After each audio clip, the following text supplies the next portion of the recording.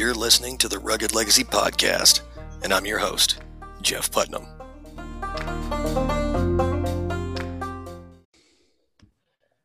Hey everybody, welcome back to the Rugged Legacy Podcast. I'm joined today with Jon Fitch, former UFC and Bellator welterweight champion. He's got 17 years of experience in the ring, a lot more outside the ring. Got it starting into the combat sport arena with wrestling, which is awesome. My oldest son wrestled in high school, and he wanted to go further with it, but never really did. But, Jon, thanks for coming on the show, brother. Oh, man, thanks for having me. Yeah, I saw you were fighting out of San Jose, and you went to San Jose, California, just looking for better opportunities for training, right? Because, I mean, being from Indiana, there's not a big scene of MMA or UFC in Indiana. Especially at the time, too. You're talking 2000-ish. Was when I started thinking about fighting, and it wasn't even really on pay-per-view. It was banned on pay-per-view at the time. Like you had to get the VHS tapes or watch it, live pay-per-view to see it. But yeah, so when I started, my first fight was 2002. It was when I graduated. So I fought for the first time after I graduated a few months. I never sparred with anybody before. I went to the fight without a corner. My first fight without a corner. I didn't have a cup because I never wrestled with a cup. I didn't think you needed a cup. So yeah, it was a different time. Like we didn't really know what was going on because it was a new sport. And I think I probably had 14 fights before I ever signed a contract to fight. There was no regulation for a while in a lot of places. Certain states like Indiana, it wasn't illegal to have fights, but it wasn't regulated either. So anybody could put on a show. And a lot of times what they do is the promoters would put on amateur events, and it was just a code word to, I'm not going to pay anybody, because they were still full fight, full fights, full rules. Like the only thing was the people weren't getting paid. So like, it was an interesting time back then compared to now. I think people wouldn't even recognize how like a lot of the sports stuff happened back then. Yeah, it was a weird evolution.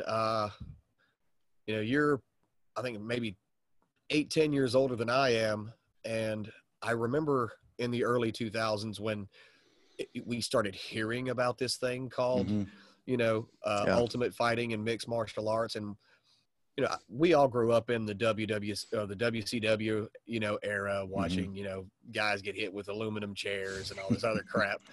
And at least down south, here in the Bible Belt, there was like a strong push against it. It was, barbarism as far as they were concerned, a bunch of meatheads pounding on each other. And we started to see a little bit of the underground scene here. And again, it was the amateur, not really regulated, they'd like clear out a rock and roll club and have some dudes wail on each other for a little while. No, I cornered guys in a smoky bar where they built a little wooden ring and had ropes around it. And like, it had duct tape on it. And it was, guys were, smoking cigarettes sitting next to the ring. It was crazy. Now, see, that sounds more awesome than crazy, though. Well, I went down and fought one of my early fights. I fought down in Mexico and in Monterrey. So like we flew down to like the border, whatever border town that was near Juarez, Albuquerque, or not Albuquerque.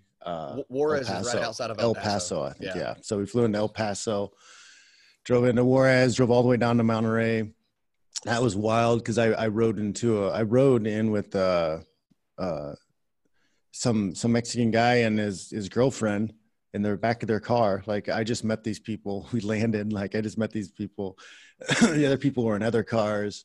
Like I was the extra, so I went in this car. I was by myself. Like passing semis, and I didn't have no idea where we're going. Like I could have been kidnapped. Didn't speak Spanish either?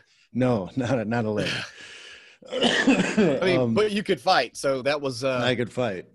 that was an okay thing. And that was we fought in a nightclub. So that was pretty cool. There was a nightclub, and there were people sitting like above us in the balcony area. That was a fun experience. They had a big stage that would rotate. So you'd stand on the stage and it'd rotate, and like you'd go and stand in front and to the audience, and then you'd walk down to the cage. It was a fun trip for sure. Yeah, I bet. So, you went to school in Indiana. You grew up there. You got into wrestling. Then you ended up wrestling in Purdue. Did you plan on evolving into a professional fighter, or was that just something you were using as a means for athleticism? No, it was just an escape. I was kind of drawn to battle, but we didn't have fighting or anything. When I was growing up, wrestling was the closest thing to it. I was into WWF when I was little, Junkyard Dog and Hulk Hogan and all the guys. I had all the dolls. Yeah. Big Boss Man. But then I went to my first wrestling practice in the 4th grade, and I was like, forget this. Like, this is fake. I was mad. I was mad at it. So then I just wrestled, and I thought that was awesome. I thought, I wanted to play football. Like, I didn't even put wrestling as my number one thing until my senior year, because I was planning on playing football, but I realized I was a little bit too short, and I was a little bit too slow, and I was a little bit too undersized to play the positions that I wanted. So I was like, well, I can walk onto a football team and never really play, or I can walk onto a wrestling team and be the starter, maybe win a national title. So I walked on and did the wrestling.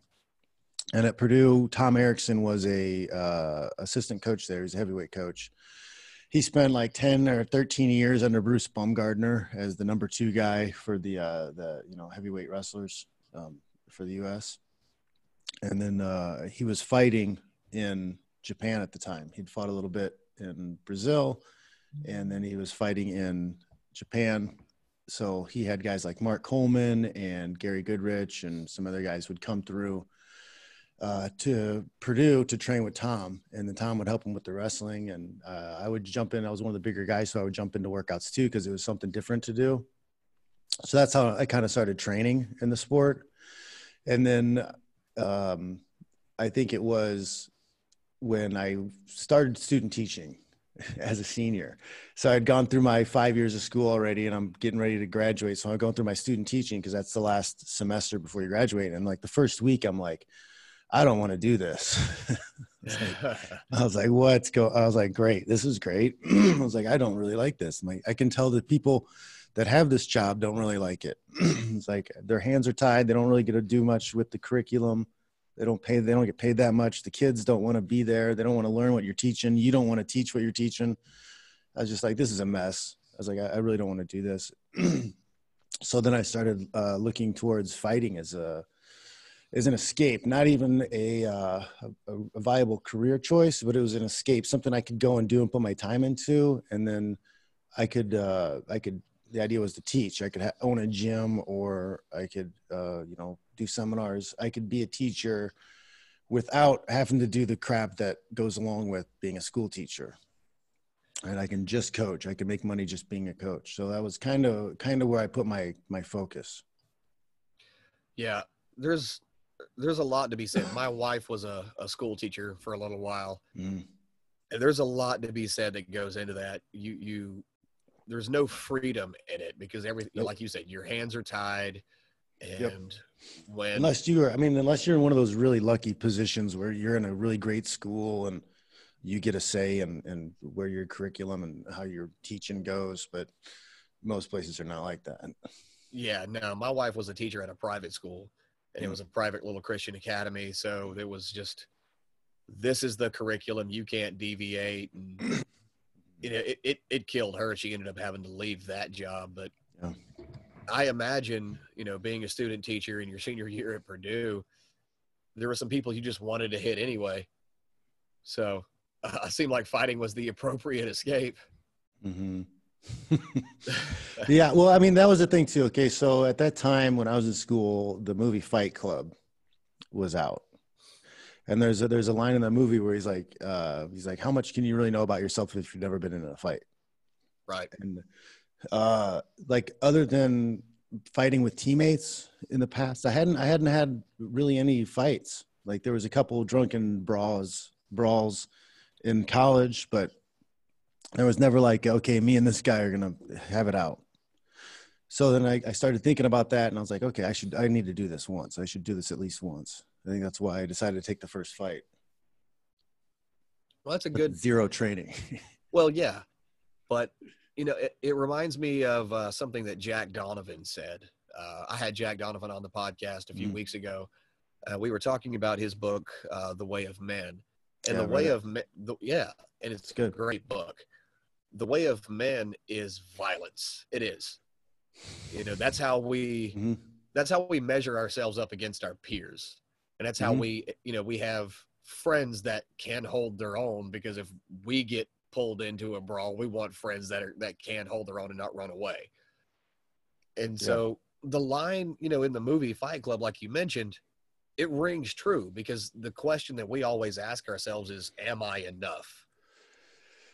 Well, and there's something to it. Like I did Modern Army Combatives program. I got a level 4 instructor certificate. But part of that program, they used to use it for the Army. Part of the program was they do this thing where they force a clinch. Okay, so they hype up this moment, like they take one person in the room at a time, right? So they get you psyched up or psyched out over it. They're supposed to come in and grab the instructor who's in there. And the instructor, they're telling them that the instructor has boxing gloves on. He's going to beat the crap out of you. And if you don't grab him, you're going to get beat up. Right. And it's it's not 100%, but they're led to believe it's 100%. Like this guy's going to beat the crap out of you if you don't run in there and you have to clinch him. Right. So put your arms around him, give him a hug. And the idea is, it's a psychological test. Is this person going to run into danger and do what they have to do no matter what? Like that, and it's a test. Like it really is a test. It's not even so much of you're learning how to do it. It's like, are you willing to just pull the trigger and go? Yeah. I remember those days. I was in the Army National Guard. I remember those days as a very young and naive and just thinking I was a hard-ass 19-year-old 11 Bravo infantryman, and we came up on those days when we started going through our combatives training. I'm 5'7".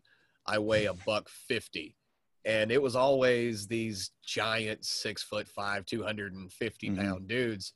But it was something psychological. Were you willing to go in there and possibly have the crap kicked out of you? Yeah. But there's never a feeling of just aliveness, as it were, than when you're scared of getting your head taken off. Being in the moment doesn't get any more in the moment than that. It really doesn't. Yeah. And I think, because this was in the early 2000s, that was when they started kind of implementing a little bit of Brazilian Jiu-Jitsu into the Army combatives training. Yeah. And we thought we were all hot shit from all of that, But again, I remember the force of clinch days. Those were rough. Yeah, that's funny. My buddy, he joined the Army. He later became a Ranger, but I was, man, I don't even think I was a blue belt yet, but I showed him a few things. I showed him like a triangle or whatever. And because he knew that triangle, when he went to basic training, he destroyed everybody, because the pass they teach you is like to put an arm in between the legs and throw the leg over. Well, that just gives them a triangle. You're only really supposed to use that against somebody who's never had any grappling experience. So he goes in there and everybody tries to do that one pass and he just choked the shit out of everybody. Yeah. It's like just knowing one thing put him so much above everybody else. Yeah. I had trained BJJ maybe a few years on and off before I ended up in the joining the Army. And the one thing I knew how to do from a top guard was a bent arm bar, and I thought that made me a ninja. Well, compared to everybody else, I thought that made me a ninja. So that was the one thing I always tried to use on everyone until everybody else got better. So yeah, I know exactly why your buddy was doing that. But no, I mean, yeah, it's wild. Like submissions and grappling, it's like knowing how to swim. Like knowing a little bit goes a long way. You know, just absolutely. being able to doggy paddle is a whole hell of a lot different than not knowing how to do anything. Yeah, a buddy of mine owns a coffee company called Ground Shark Coffee. Nick. And yeah, you know Nick. Yep, I'm an affiliate. Yep, Ground Shark is great coffee. Yeah, but it is great coffee. I Really love good. the Mad Cup blend. As a plug for you, Nick. But no, I asked him about Ground Shark, and he was like, "Well, it's like being in the water with a shark, and you don't know how to swim if you're up against someone who knows BJJ."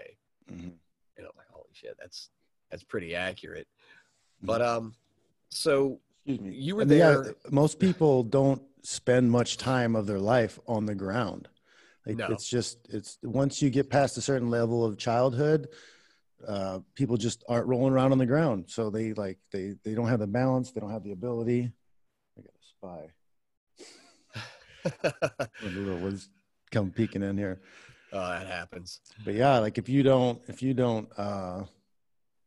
make yourself on that plane and do stuff on that plane moving around, like you have no idea how to move. Yeah. But like I said, you were there from the beginning in the birth of the sport, and you went through Bellator. I saw you on The Ultimate Fighter season 1.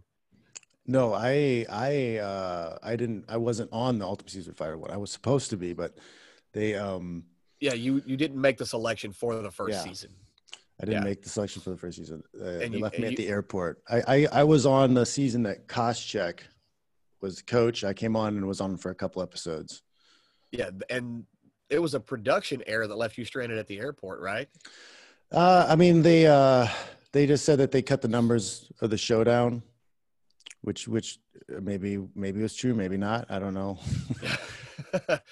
Who knows with these people? Right. Yeah. But you came back in, what was it, 2005? Well, I signed with the UFC. I think 2005 was my first fight with them.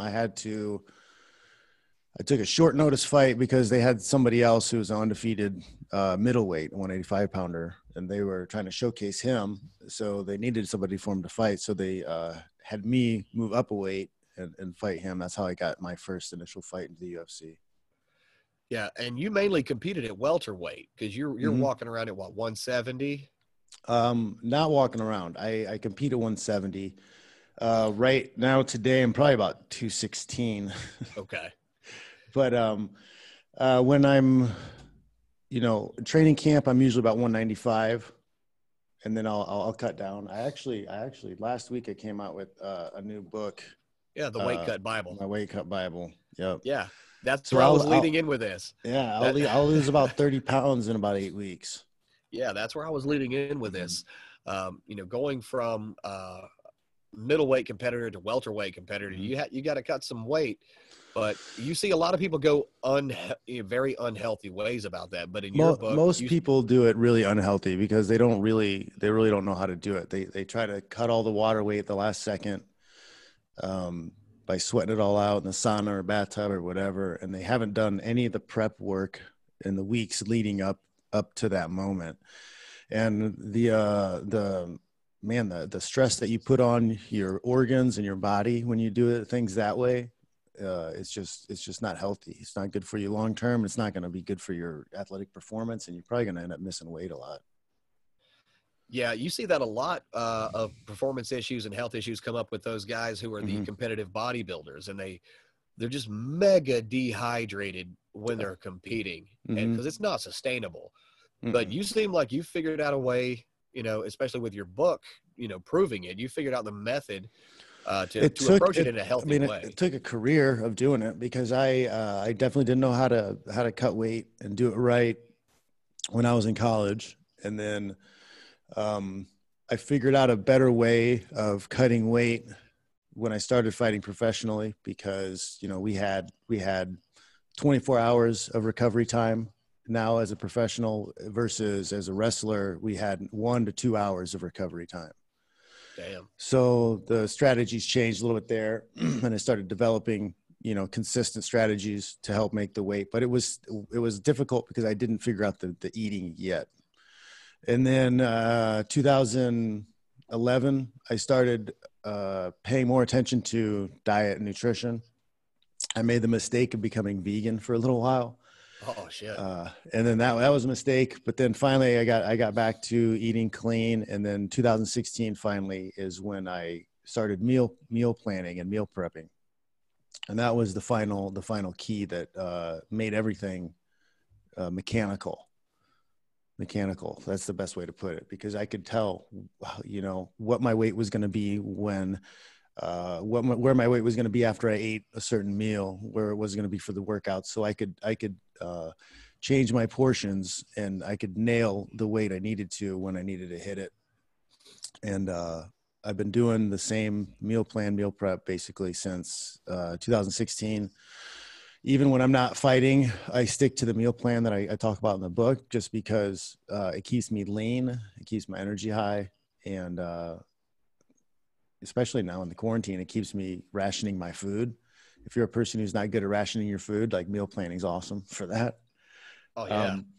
But I still get to eat my cheat meals. I'm a lot healthier. I'm a little bit beefier right now because the quarantine. I've been snacking a little bit.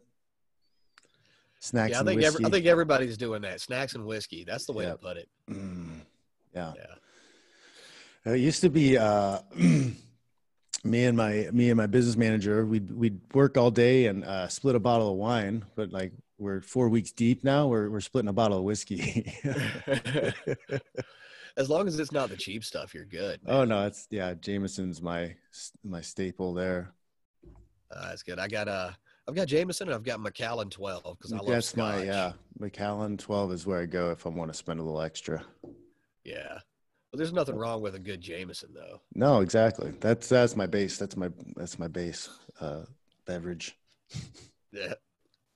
So when you were getting started in the sport and everything was pretty much unregulated, there was a long period of time you didn't get paid.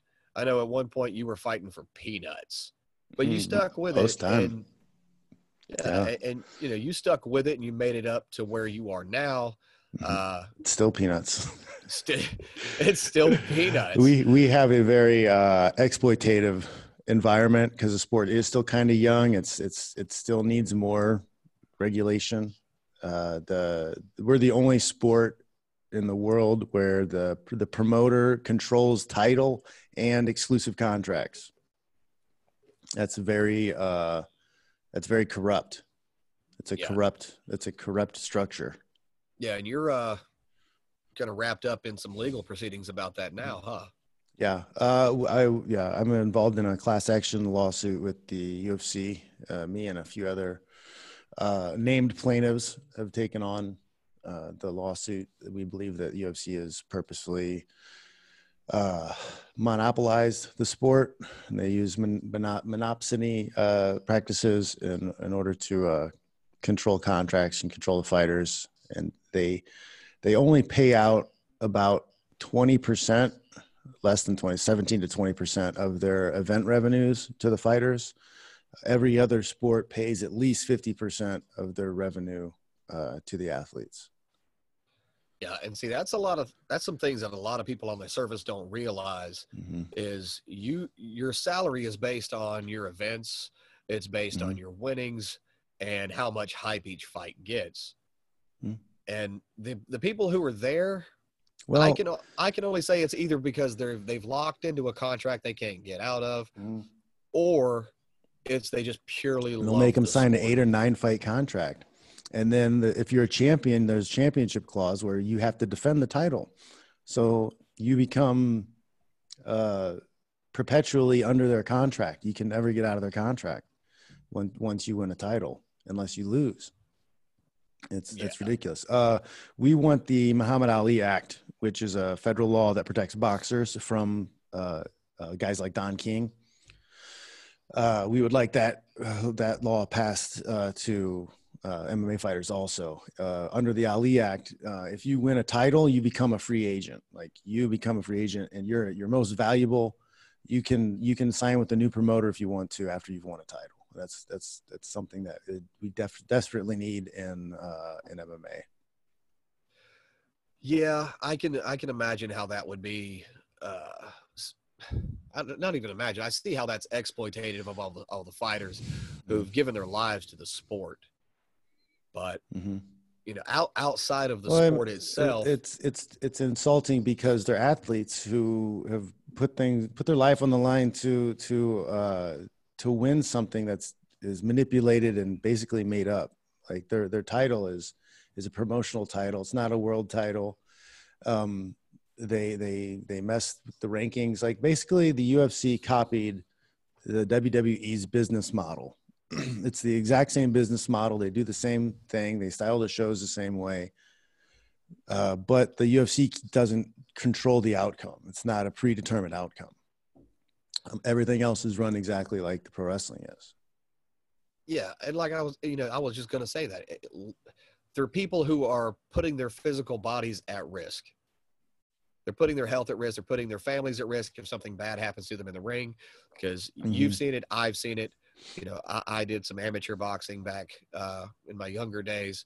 You've seen people, you know, get a dry concussion or whatever in one round and one fight. Then the next round they get a jab and they're done. Yep. And it's very insulting for the fighters to have to deal with something like that. I think so. I mean, just to be talked down to, there's a history of guys like Dana White talking shit about his fighters, and you know, back when Jose Aldo was struggling with injuries, and he's talking shit about the fighter being a pussy for not fighting with his injuries, and it's just you would never see any other sports owner or president or whatever talk about their athletes, the way that he does, and that's because he has such control over the contracts. Yeah. So I know you can't really go into a lot of detail on it. Are you thinking you're making some headway on that? We're 5 years deep into the lawsuit. Last August, we had evidentiary hearings. So the judge wanted to listen to the experts on both sides in a hearing setting and make a judgment for himself. We're currently waiting for the judge to make his judgment and see if he is going to award us class certification. So he'll determine if we have all been wronged and damaged in the same way. Once that happens, then we'll be moving forward to trial. That's the next step. Well, I can't help but, you know, cross my fingers for you on that, man, because it's a long process, because, you know, we win, we go to trial, we win a jury trial, they'll appeal, and then it'll be another 5 years. So this will be probably like a 10-year whole thing. Yeah, but the important thing is if you can establish a type of structure that they have to abide by for future fighters, it does secure the future of the sport. It secures the future of the other fighters who are up and coming, and the fighters who are there can start to get fair contracts and fair treatment. Well, I mean, as somebody who may transition into doing more coaching, it's not appealing because I understand the limitations of earning potential that the fighters have now. Like, in order for me to make money, I have to have a bunch of fighters and then crank through them, use them up, and get rid of them. I'd rather have, you know, 5 or 6, 10 guys I can put a lot of time and energy into and turn those guys into champions. And then those guys are able to promote themselves. They get to keep their rank regardless of where they go and which promoter they fight for. They keep the title regardless of what promoter they fight for. Like, there's just way more chance of making more money that way. Yeah, but also in that, you know, as a coach, you start to develop a relationship with the people you train. Yeah. And you want them treated fairly when they're going out into the profession that you're getting them ready for. Yeah, right now we have a system of pimps and hoes. The fighters are the hoes. Everybody else involved in the system here is making money. They're pimping the fighters out. The massage therapists, the athletic trainers, all these people are going to continue making money off of fighters when a certain fighter gets too old or gets broken down too much. You know, like they're going to continue to be able to make money when the fighter isn't. Yeah. Damn. That's a pretty rough system. I'm hoping everything works out in your guys' favor, because it sounds like it's really not working out for anybody except for the executives. Yeah. Because I mean, I honestly feel that the fans are missing out a lot because they don't get to really see the best matchups. Like they don't get to see the true number ones and the true number twos fighting each other, because you have an arbitrary ranking system that's no different than the WWE's ranking system. I gotcha. Well, again, like I said, best of luck with that. But I want to shift gears a little bit. You've got a podcast, Jon Fitch Knows Nothing. That's a bit of a play on the Jon Snow Knows Nothing thing from the Game of Thrones there. I didn't even know that. I didn't. I just made that up because I figured I have a lot of strong opinions, but if I figured if I put "I know nothing" in the title, people can't complain about anything I say, because I'm admitting I already don't know anything. So don't get too involved in what I say. Right. It's a disclaimer. No, my wife saw the podcast. He goes, "Oh, he must be a Game of Thrones fan." I was like, maybe not. I don't know. No, I never got into it. Never got into the Game of Thrones. Yeah, my wife was really big into it. Yeah, and I've seen some of them. They're not bad, but what I wanted to shift into here is you're a dad, and I see a lot of your videos and things you're putting up.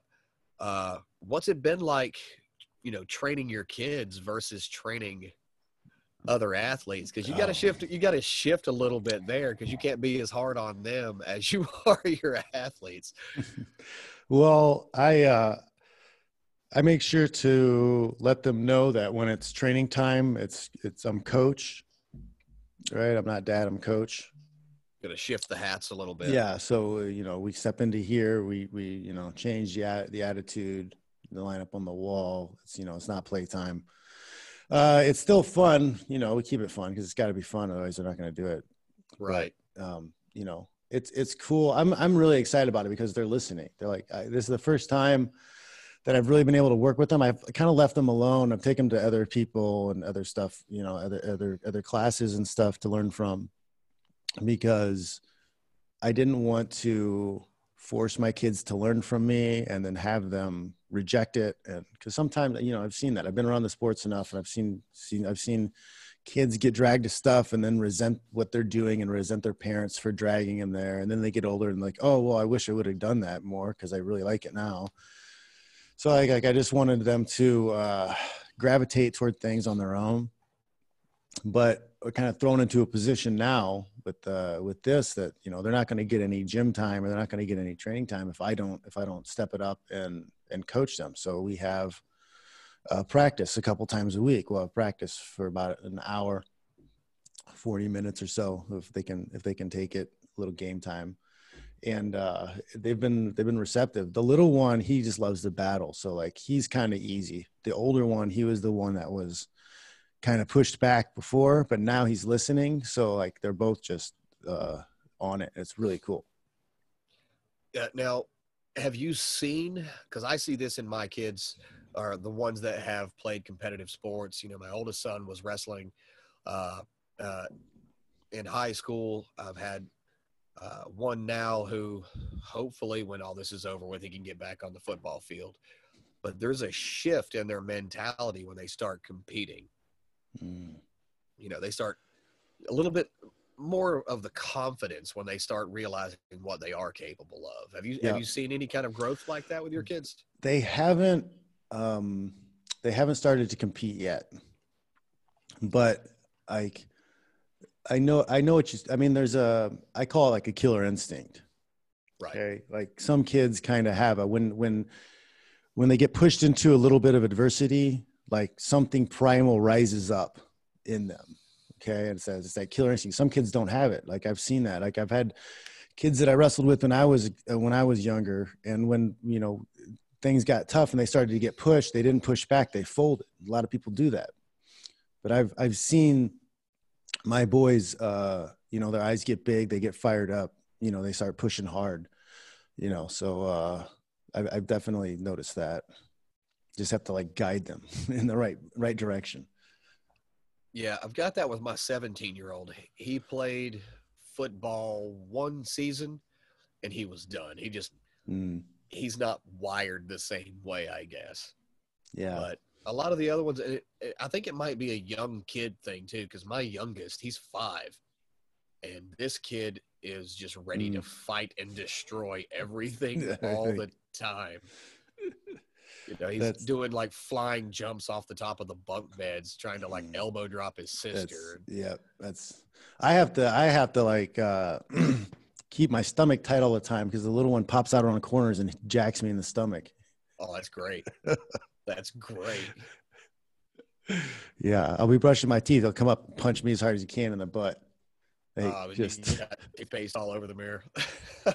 Like, what are you doing? But like I have a gym set up in my garage. So I have mats. I have a 10 by 20 space mats with wall mats. I got rings hanging from the ceiling, so they got they can fly around and hang on that stuff. I got a heavy bag. So like we've got a nice little jungle gym area basically back here. We come back to wrestle and roughhouse. That's important good stuff. Did you think it was important when you were bringing up your kids? Did you think it was important that they at least knew how to fight? Yeah, I think everybody should know how to defend themselves on some level. That's why I've been doing before the quarantine. I was doing self-defense seminars. I have a basic self-defense course. The original plan was to do 1 to 2 a month, and then hopefully get into one of the corporate companies around here to help teach self-defense in the area.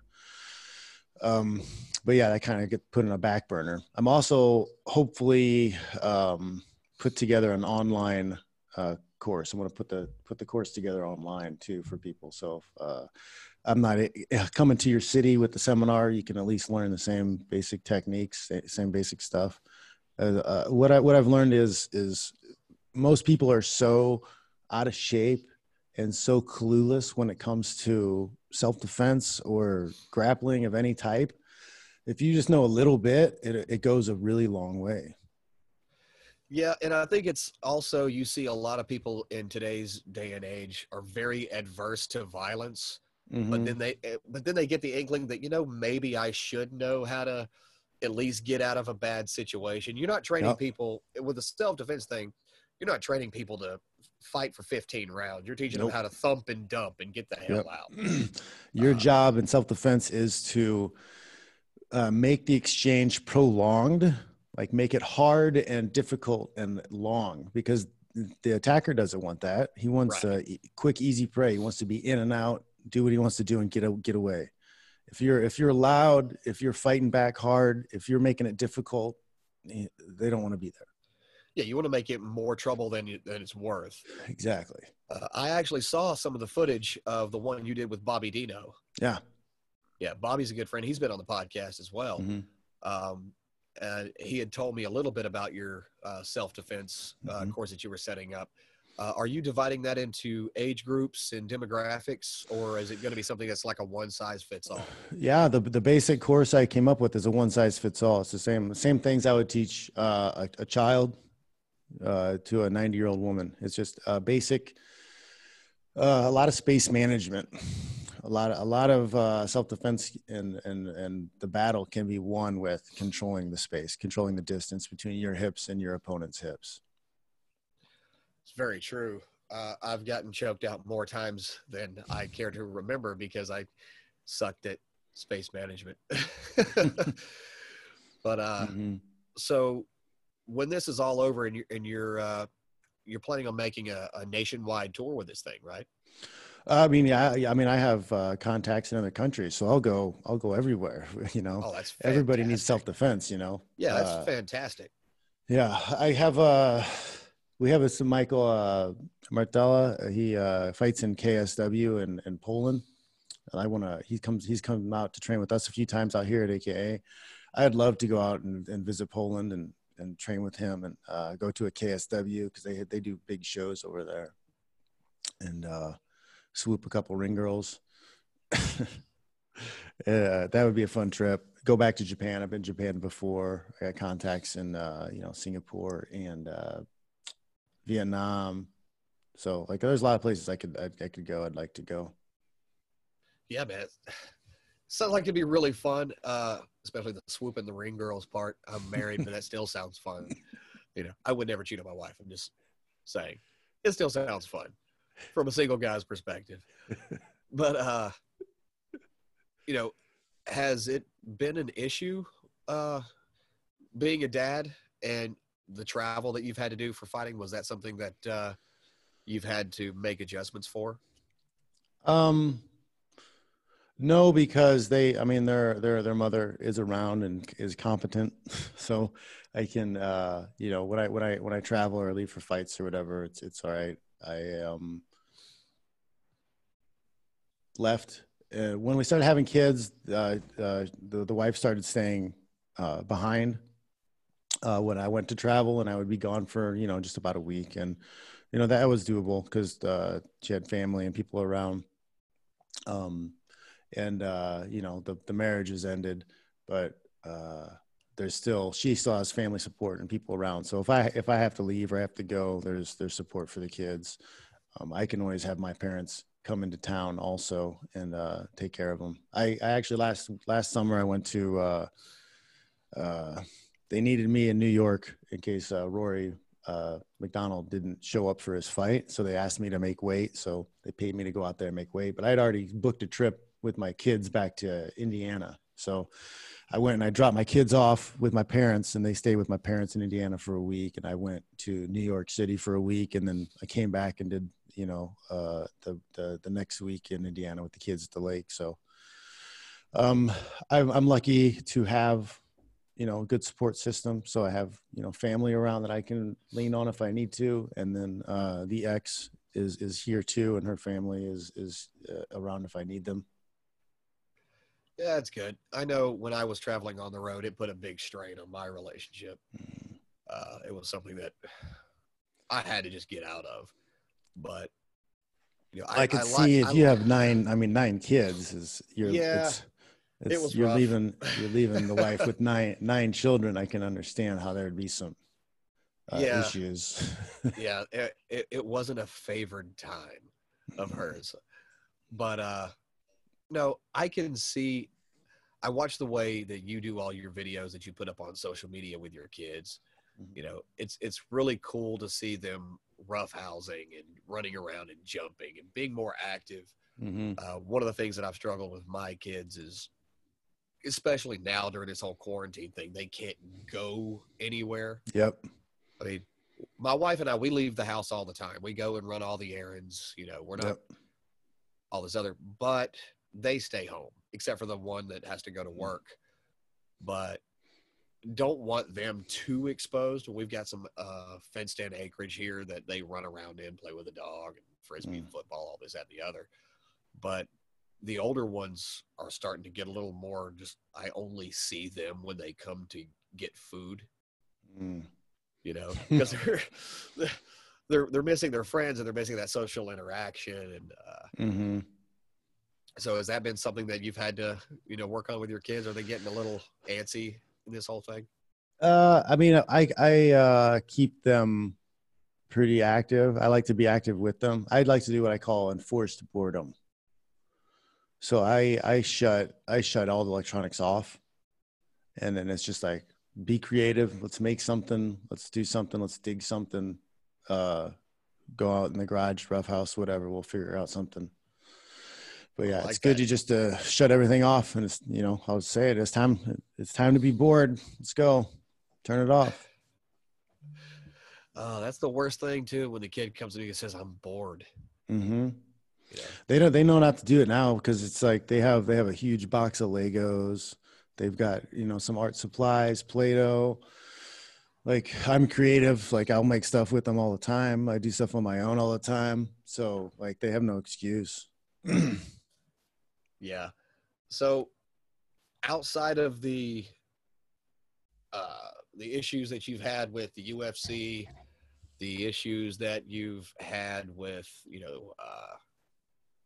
the lawsuit and being shut down from your coaching and all this other where you can't get out and do all this other. Are you using this time to plan for what's coming next, or are you just kind of riding the wave until you can get started again? I'm planning. Well, fortunately for me, a lot of what I was planning on doing was linked a lot to online content and marketing stuff. With podcasts and live streams and writing books, stuff like that, blogs.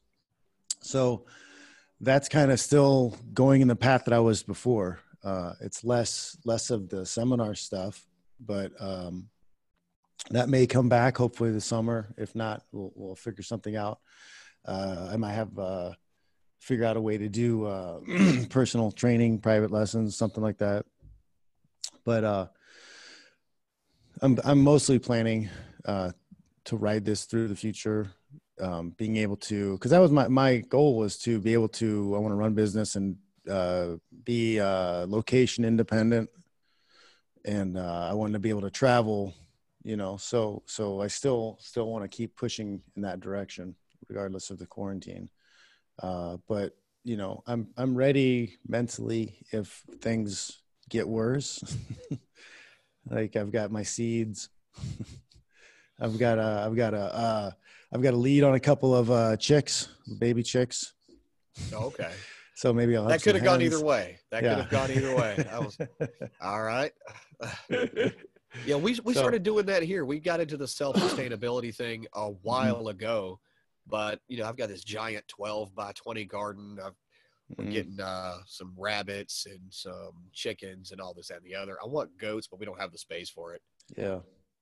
But one thing I was curious about, though, you're doing these online self-defense classes that you're going to be putting out for people. I've seen the I don't know if you remember them. You probably do. Back when BJJ started becoming mainstream, you had the online videos of how to do BJJ, and those were, iffy on how effective they were at actually teaching, because you don't really learn it unless you're rolling with someone. Yeah. But I'm curious as to how you're making these self-defense videos effective for online. It seems like it'd be a challenge.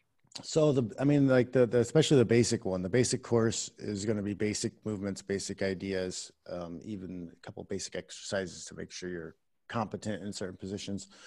But it's really is basic. It's really simple, and you're going to have to find a drill partner to be able to effectively learn this stuff. The basic stuff is all on your feet.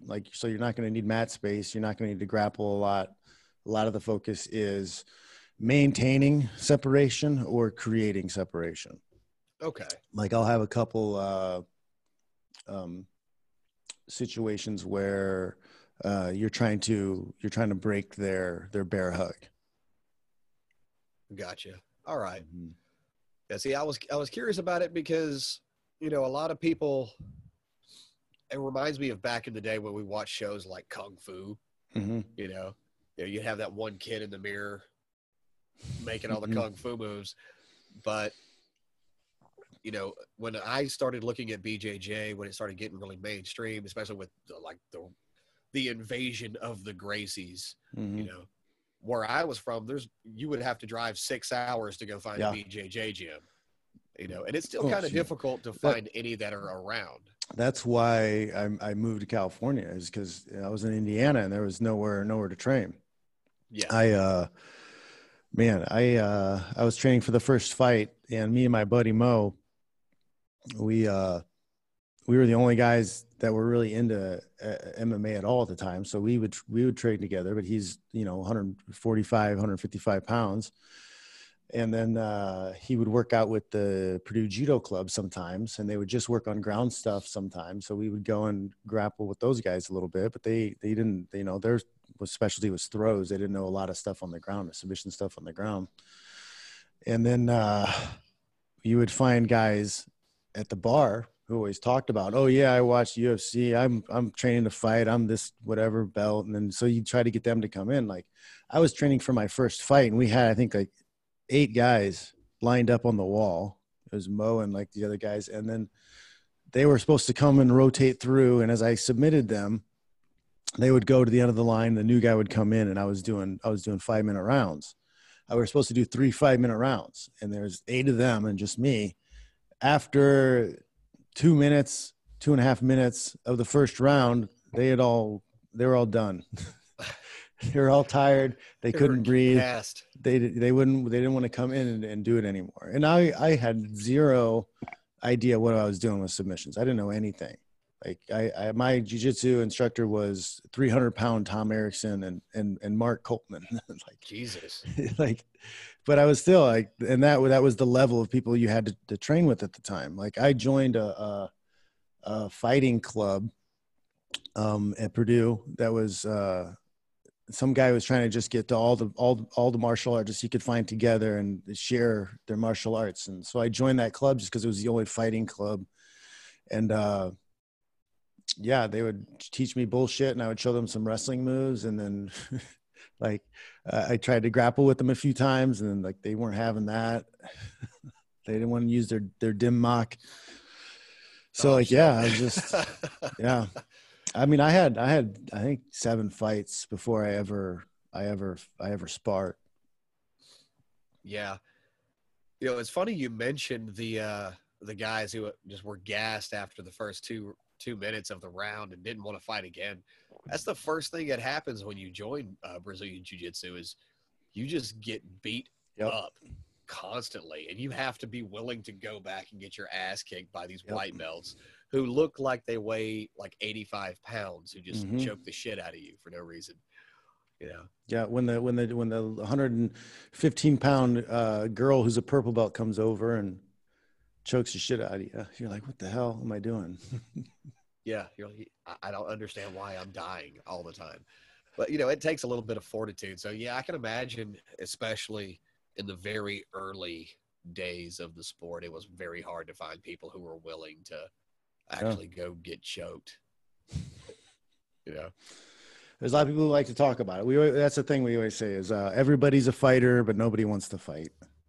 Yeah, that happened. And it's still difficult where we are here to find places like this. There's like one BJJ studio and one boxing studio, but the prices are outrageous.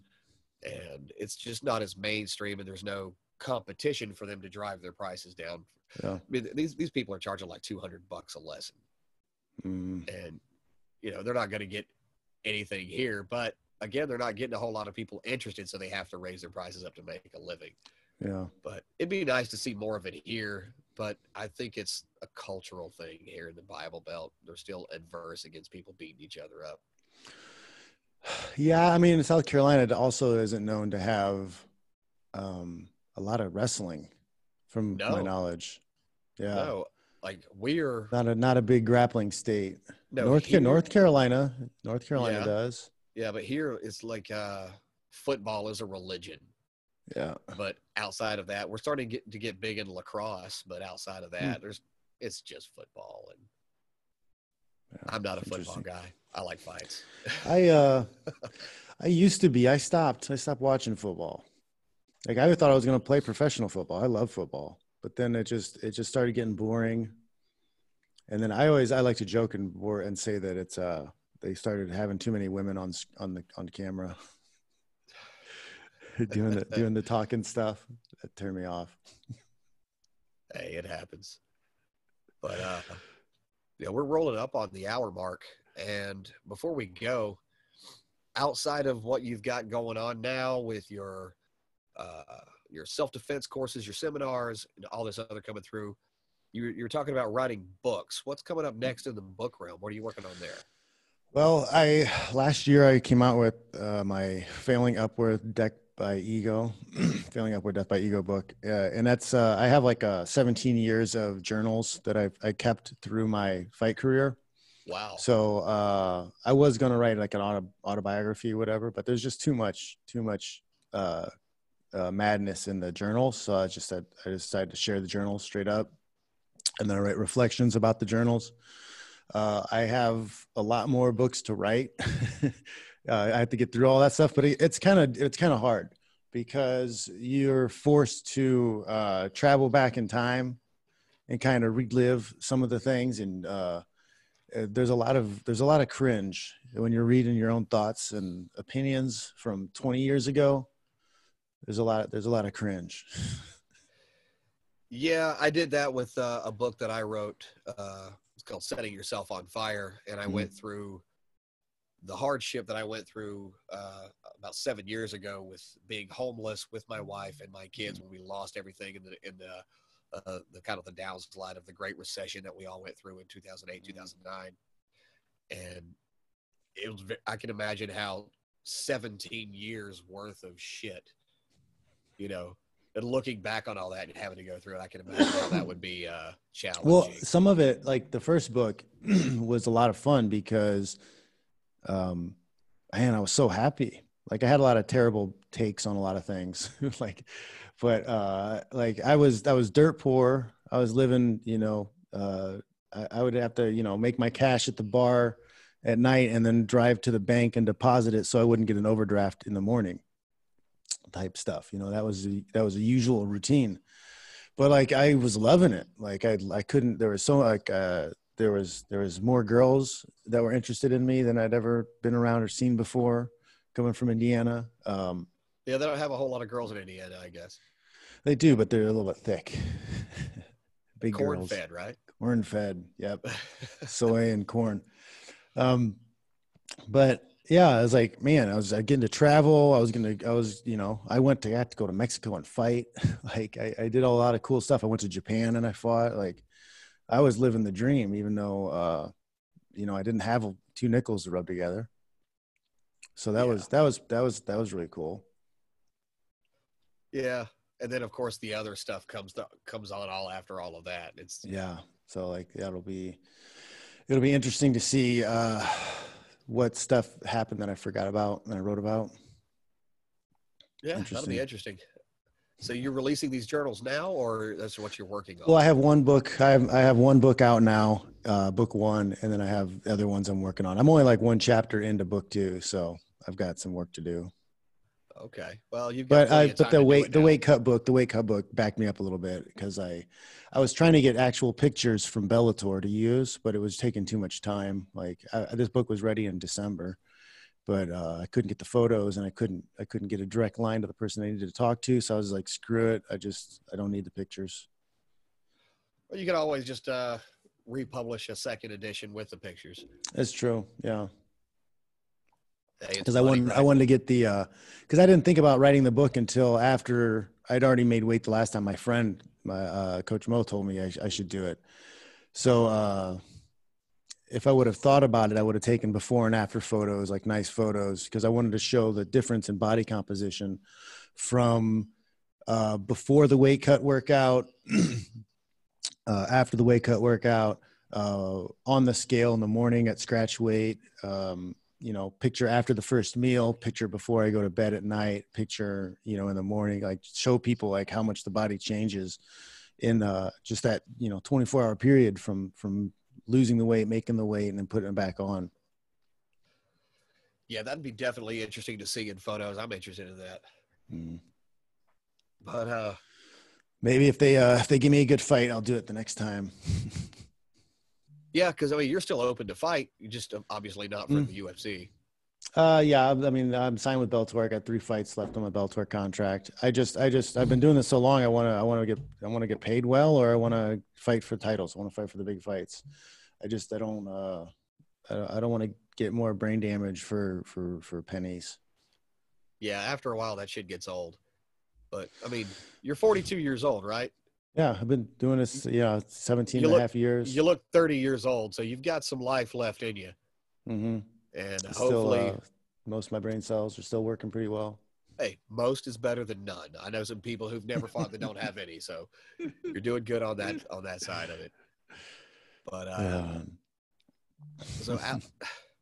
so I guess before we go, if there's anything that you could kind of drop off, I like to ask people this.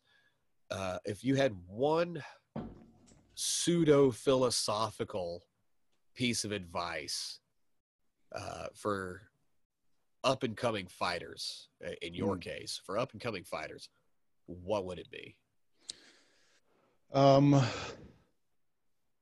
I don't know if it's necessarily philosophical, but I will I'll put say pseudo in there. I'll say something business related for up and coming fighters. Okay. Because at the end of the day, you are a business, you know, as a fighter, you are an individual, you are an independent contractor. You are a business. You must make decisions that are positive for you to make money in this business. And a part of you making money with the current landscape of MMA is brand building. You have to build your brand, and it's not just through fighting. Like, you're not always going to get the best fights. You're not always going to get the push from the promoter. They're not going to always put you out there the way they're supposed to build you up. So you have to do it yourself. The promoter doesn't actually promote you anymore, like not in MMA. The promoter just wants to use you, crank you through the process and spit you out before they have to pay you six figures.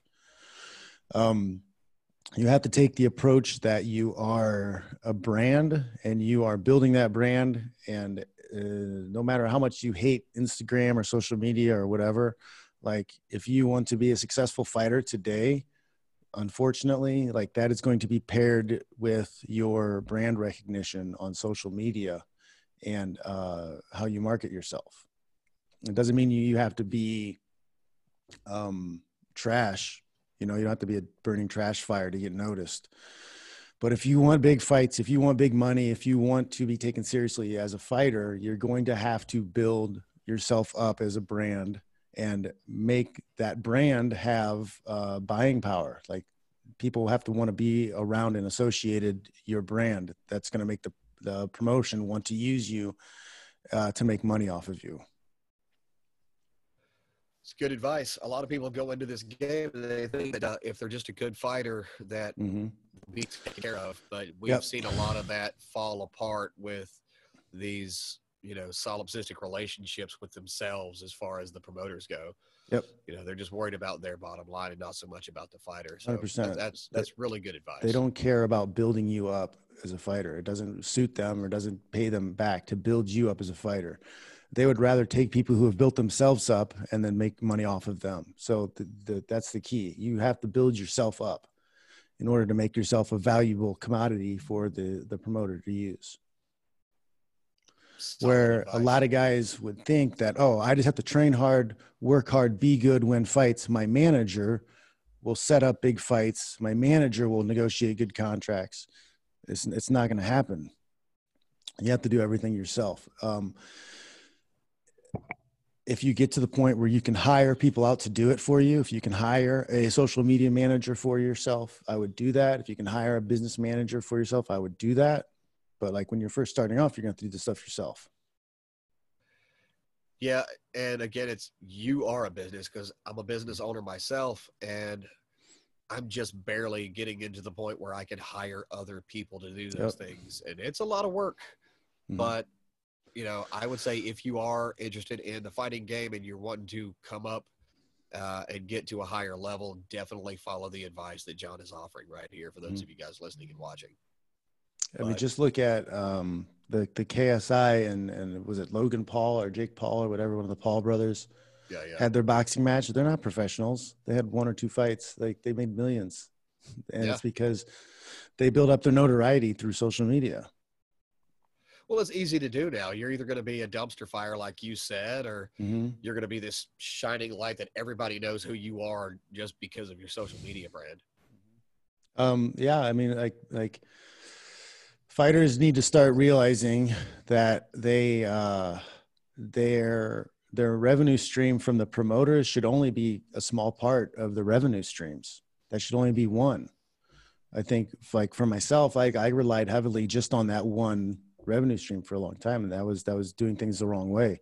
I didn't embrace the marketing aspect of what we were doing, and turning myself into a product. I didn't recognize that early enough, and if I would have done that as a younger fighter, I would have had a lot more monetary success for sure. Yeah. Might have presented more opportunities to fight for bigger fights, bigger titles also, if I had 500,000 YouTube subscribers or whatever. Yeah. Sadly, today's age, if you don't have YouTube or Twitter or Instagram and big numbers there, and you are on any level of, celebrity fame, success, or whatever. There are promoters who will demand you have a social media following of at least a certain amount before they'll even let you fight on their card. Wow. I didn't even know that. That is interesting. Why is that actually? Because exactly what I said, notoriety. Just like if nobody's going to watch you, if we can't advertise and get eyeballs to a large number of people, like, you're not valuable to us. I got you. So they're equating your follower size with how many people are actually going to buy the fight. It's your I don't know if it's a Q score. There's a term for it or whatever. But like when the UFC or whenever they talk about needle movers, are you a needle mover? Gotcha. A lot of those, the needle moves when you have a shitload of followers. Yeah, I got you. Wow. Did not know that, but that's definitely something that a lot of people who are up and coming in the game, because there's a lot of them out there. Everybody wants to be the, the next Jon Fitch or the next Conor McGregor or George St. Pierre, which that was a good fight, by the way. I saw your fight with George St. Pierre. That was pretty good. You almost had the Gracie record beat. Almost. I think I'm I was the first one to do that. Go 8-0 in the modern UFC. Yeah. That's nothing to balk at. I'm certainly not going to talk back to you. So I'll say that. But Jon, I want to thank you for coming on, brother. Awesome, man. Thanks for having me. Yeah. I always like generalized conversations with my guests just to kind of see where they go, because it keeps it more organic and more interesting, just like we're sitting at a bar or back on a patio smoking cigars talking. So I didn't want to come in with an agenda, like I said before. I just wanted to steer as far away from everything. I do the same thing. I just have some basic questions usually on my head I want to ask the person. I got stuck talking a lot of coronavirus the other day with Mike Swick. I talked to him, his old friend, because I forgot. I lived with Mike for a little bit. He's a little bit of a hypochondriac. I forgot. Oh man! So I asked him. A lot of fun with him. He's like all shut down, and he's in Thailand right now. He's all bunkered in, and he's freaking out. It just makes me wonder how Howie Mandel is doing with all of this. Yeah, he's a big germaphobe too, huh? Oh yeah. I think he's locked away in an igloo in Canada right now. I don't know. Wow. But again, Jon, thanks for coming on, brother. Oh, thanks a lot, man. It's good being here. Good talking. Yeah. For those of you watching, for those of you listening, there will be links to Jon's books and where to get into contact with him, where you can reach him on social media. There'll be links to everything he's offering in the show notes. If you're watching on YouTube, make sure you're subscribed to the channel. And if you're listening on iTunes or Google Play, please leave a review. Those help more than you could possibly know. And thanks for listening. Thanks for watching. This is Jeff Putnam of the Rugged Legacy Podcast with Jon Fitch, and we are out. Thank you for listening to the Rugged Legacy Podcast. I hope you've been enjoying the content on all of the episodes, especially this one here.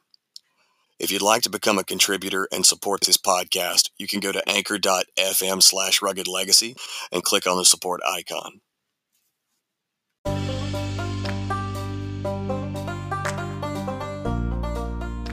Everyone wants to rise from the ashes, but very few are willing to set themselves on fire. This has been a Rugged Legacy production.